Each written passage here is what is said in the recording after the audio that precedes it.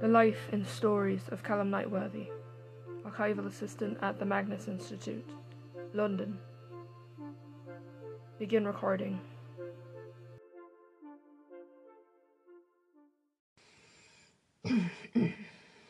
Right. I was on a medical leave a lot longer than I expected to be. Mr. Sims thought it fitting that I take a bit longer. But I'm back. And of course I have a statement to read. These never seem to end.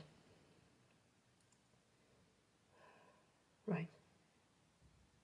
Statement of Molly Buford regarding a month-long New Year's Eve party.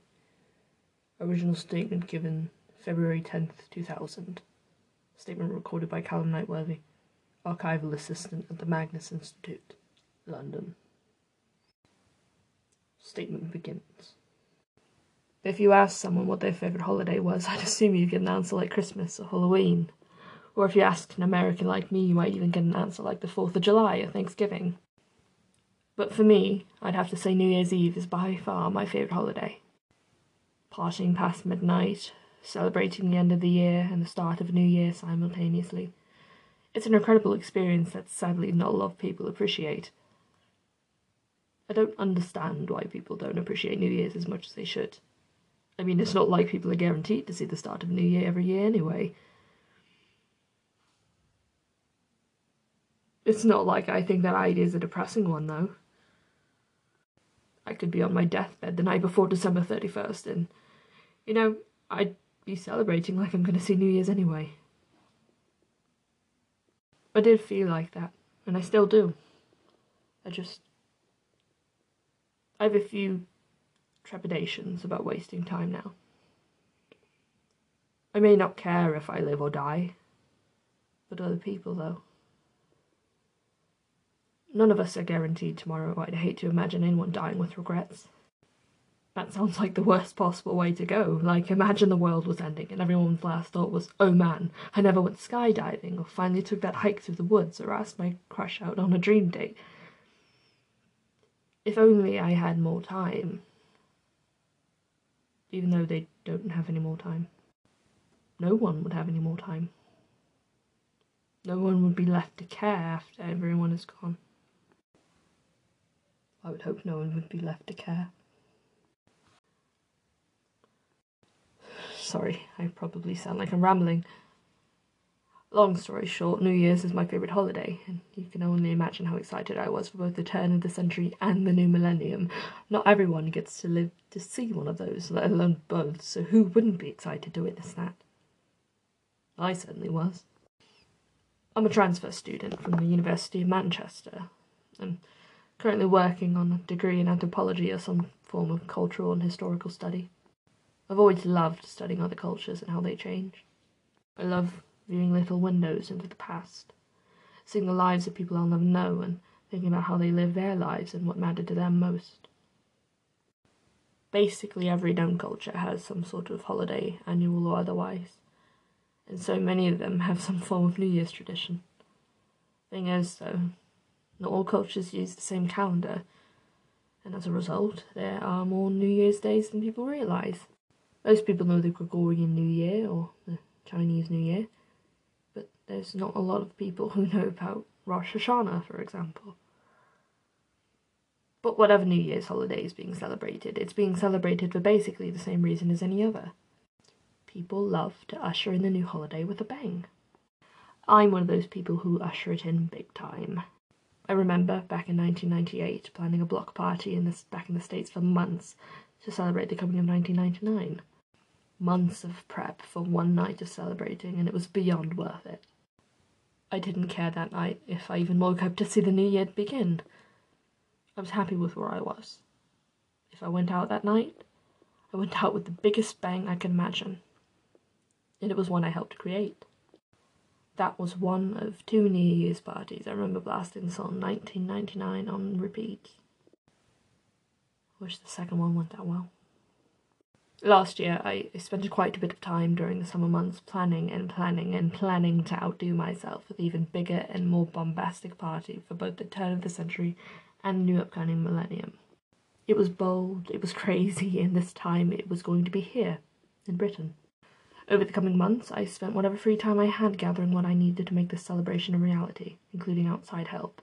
I decided it'd be for the best if I kept the party localized to the university area and inform anyone living in nearby, so they'd be less likely to give a noise complaint if something got out of hand. The biggest part of this celebration was setting up the stage, where all throughout the night I'd have bands from the greater UK area play throughout the party. Booking bands was easier than I thought, but the problem I didn't expect as much was how much of a pain it would be to get the stage set up. I didn't get permission to even begin until November rolled around, and I had to scramble a bit to get the team together. Less than 2 months to find a building crew familiar with lights and sound systems who could work at a reasonable price on top of juggling other prep work and my own personal problems was becoming quickly stressful, and I decided to hand some of the other details of the party planning over to my friend of mine, Justine Cho. There's some parts of this I know she'll be able to verify if you need. Anyway, with that weight off my shoulders, I set to work finding a crew to help with the stage. I wouldn't need them until December, but I needed to get it set up before Christmas time, otherwise I'd have no help at all. I thought that I'd have more trouble finding a reasonably priced but efficient service. In hindsight, I think I should have been more suspicious of the lack of trouble I had when hiring mass acts. But I was getting desperate as the days dwindled. I needed that stage. I needed to outdo my past self and her celebration limitations. When I first found the advertisement for Mass Acts, I remember my first thought being something about how weird of a name that was for an average semi-building crew, and then I read their slogan. Mass Acts. Masterful, experienced. Our crew will blow your mind. The text on the advertisement was bold and modern. I say it like that because, well, it was certainly modern for the late 90s. I feel like whatever designer they hired for this had been watching the movie Hackers a bit too much when they made this ad. Still, I decided to check them out. Their ad listed some of their price rates and reviews from former clients. Their prices were astonishingly within my range, and their past clientele were giving them mostly positive feedback. I decided to check the few average or less than positive reviews to see if they brought up their own major issues. Most of them just brought up minor complaints that weren't really an issue to me. One of them was even just a troll, saying that I should only be checking the positive ones if I wanted to know about this business. I never thought someone would be that invested in the public image of a building crew. There was one specific review that got my attention, though. It was posted back in 1996 by one Misael DLR68. I can't find the website again, and my memory of the review itself is a bit hazy, but I remember it being long, a gigantic block of text, something more akin to an angry and scathing rant rather than a review. I also distinctly remember something about all of the trash left behind by the crew when the workday was over. I wasn't one who really cared much about clean-up. I can handle that just fine. I thought I could. Over the first 2 weeks of December, the building crew was in and out under mine and faculty supervision while they set up the stage. The first few days went off without a hitch. No major problems to be found. Then, one of the crewmates, a man I think was named Charlie or Carl or something like that, didn't show up. This became a pattern as the 2 weeks dwindled in time. With this lack of attendance from Charlie, we were down with a lights guy. I was beginning to freak out when the first week ended and Charlie, or whoever he was, hadn't returned. His fellow builders said something about him having had a freak accident, but I wasn't sure. If they'd been informed Charlie was in an accident of some form, I'd thought they'd be a little more concerned. But they all seemed to just brush it off. Time trickled by, Charlie was nowhere to be found, and soon I only had 5 days before Christmas break. I was about to slip my lid. But then one of the builders informed me that he'd be able to work the lights fine. I think he said his name was Victor, I think. Maybe it was Oscar. Either way, I gratefully accepted his offer and simultaneously asked him why he hadn't told me earlier. I don't exactly remember what he said in response. Something about unexpected and important changes. Made no sense to me, but whatever. I kinda wish I'd paid more mind to what he said. Break passed by rather quickly. Thankfully, we got lights and stage set up before it began. By the time December 31st rolled around, I thought I'd got every problem sorted. The party began at 7:30 p.m. with a purposeful, slow build in order to increase audience energy naturally as the night progressed. Everything was going well, aside from a few students worrying about someone attempting to spike people's drinks. But no one seemed to be acting noticeably odd. So I told some faculty to be aware of any students who appeared to be under the influence and make sure people were keeping their drinks protected. I myself wasn't drinking anything aside from water. I kept its lid sealed shut all night, and I was moving so much that no one had been able to slip anything into it, so I know I wasn't on drugs when things started getting weird. The first thing that got me concerned happened around 11:30. It wasn't anything major, probably, but I remember it pretty well. The light system flickered a bit, and suddenly the speakers had a strange, echoey sound to them. The band performing didn't seem to notice, nor did any of the partygoers. The band sounded quiet, distant, like someone had unnoticeably placed cotton over the speakers. I remember my ears were left ringing from the sudden change in volume. I looked around a bit to see if anyone else had noticed, and that's when I saw them.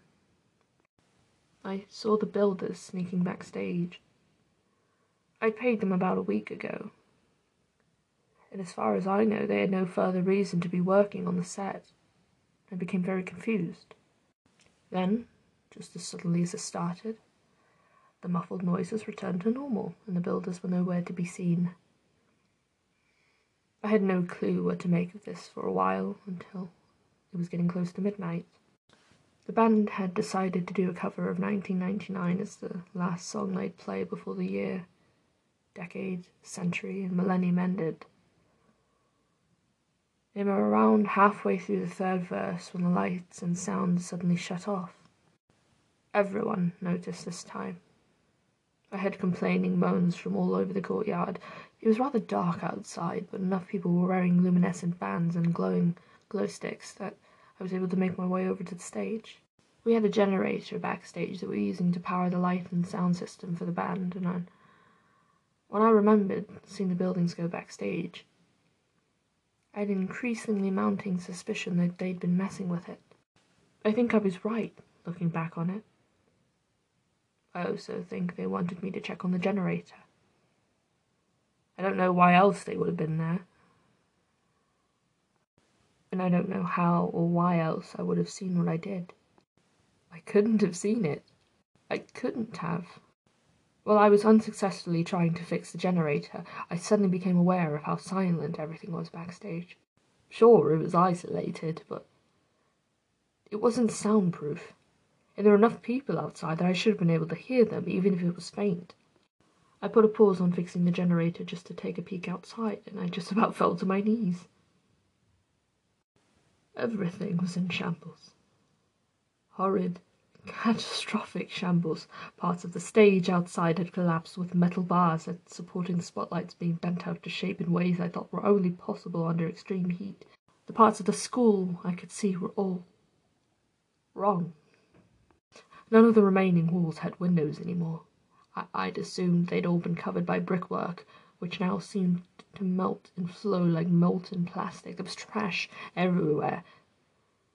Not like if you stepped into a landfill or looked at an alleyway overflowing with dumpsters. No, this trash was melded together in strange piles. I saw warped and twisted bottles stacking against misshapen metal scrap, molten pieces of glass tossed amid branches of fabric and cardboard, electrical wiring splaying across the courtyard between these various trash bag heaps like silly string. The courtyard itself fared better than the ruins around it. Is what parts of it didn't show sickly yellow grass, instead showed something worse. I saw people. Students, faculty, even some of the members of the bands I'd hired for the celebration. They were all dead. I hope they were dead. If they weren't, I don't want to think about what pain they were in. To feel their limp bodies slowly bubble in liquefy before sinking into the earth, their skin blistering with cancerous growths under the pale orangey sky, their faces frozen in excruciating expressions of agony. I wanted to run to them. I wanted to, so badly, but what could I do? Everything was ruined. All I could do was stare at what remained of everything. My tears felt like acid on my skin. It's surprising to me that they weren't actually melting the flesh off my face as I looked amongst the rubble. All of its jagged, contorted remains of a place I called my home. I noticed movement. I almost thought some students may have been trapped behind those collapsed walls. I wish I was that lucky. It wasn't my fellow students trying to break through the liquefying bricks and metal scrap. I don't even know what it was that was breaking through, but whatever it was, it shambled about like an injured alley cat. It wasn't human at all, and it wasn't even pretending to be. I watched as it shuffled about the remains of the courtyard, grabbing up random scrap and tossing it aside, or shoving it into what I could only assume was its mouth,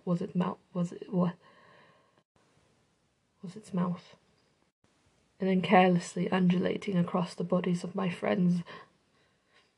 I remember at one point, it picked something up without instantly eating or tossing it. It was hard to tell, but I think it was a glow stick, though it had long since lost its glow completely.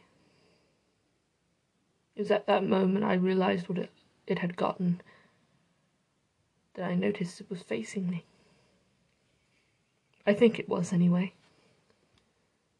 It's hard to tell when the creature doesn't have anything that could possibly pass for a face or a head.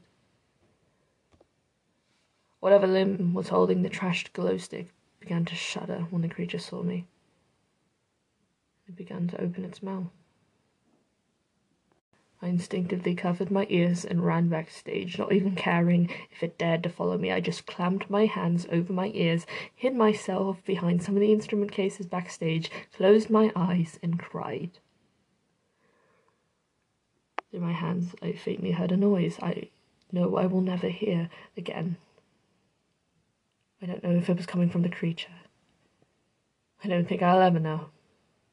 But I doubt something as inhuman as that thing could possibly know how to speak English. We all die. Every day. You are out of time. That's what I think it was saying. My sobs were almost drowning it out completely. I still wonder if that creature was the one speaking. It couldn't have been.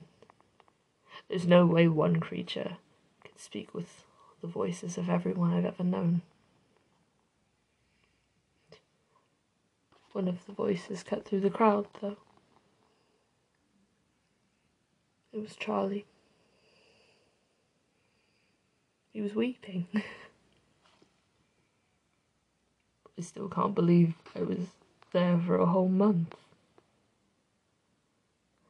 A whole month. What a way to start the new year, eh?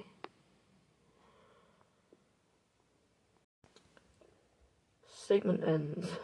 Miss Buford was indeed declared missing on January 7th, 2000, and she was found February 2nd, 2000, unconscious inside an instrument case in an abandoned warehouse in some of the rural areas outside London. She's declined our offers to elaborate on any possible further experiences she may have had since this occurred, stating she has moved on, but also stating she doesn't care much to think about when the world might have moved on. Unsurprisingly, nobody in the area remembers that warehouse being there, nor did they think of any building company that would have been working out of that warehouse. Even still, the last company registered as having operated in that warehouse was a large meat packing plant, which closed its doors in that specific facility in the early 90s. There was no business license for a company named Mass X. Not before the statement occurred and not after. We may have been able to get a list of some of the former employees of the meatpacking company that previously owned the warehouse. None of them really stick out aside from one. One of the first hires at the facility was a man named Charlie Sierra. He was found dead in one of the old cold storage containers only a few months after he was hired. Former employees at the facility have gone on record saying that Sierra's death was something along the lines of the first link in a chain of horrible freak accidents that eventually led to the closing of that facility, including 2 more deaths and multiple injuries, all of which resulted in lawsuits towards the parent company, Mike and Papa's Deli Co., which eventually filed for bankruptcy in January 2005. End recording. Supplemental. Freak accidents, rapid changes, running out of time, the end of everything human and the rise of something else. I think I've heard people in the archives talk about something along those lines once. I can't remember exactly, though. Freak accidents and rapid changes are something I'm beginning to grow used to by now. Not sure if that's a good thing, given the circumstances of what I've been dealing with. If Aster were here right now, I'd ask for his thoughts on it. But he's not, so I can't. This is tiresome. And I frankly wish I could be in the one in a month-long coma right now. That was probably a tasteless comment. My apologies to whoever's listening. I just want to be anywhere but here right now. End recording. Today's episode, I'm proud to say, is a fan-submitted work. Our statement today was created by D.G. Toti. Thank you for submitting your statement through our email at callumnightworthy@gmail.com. All statements submitted by fans will be tied into the canon of this series, and they are all very much appreciated. Stay scary, everyone, and I'll see you in your next episode. Let this statement begin. Callum Night Worthy Recording is a fan-made podcast based on the Magnus Archives by Rusty Quill. All opinions, ideas, and stories shared are that of my own and should not reflect the opinions of Rusty Quill Ltd. or their associates. This podcast is licensed under Creative Commons Share-alike non-commercial license. We're running low on statement ideas, so pop over to Gmail or wherever you email from and send us a statement. callumnightworthy@gmail.com. We're always welcoming new scares. Thank you for listening, and face your fears. Goodbye.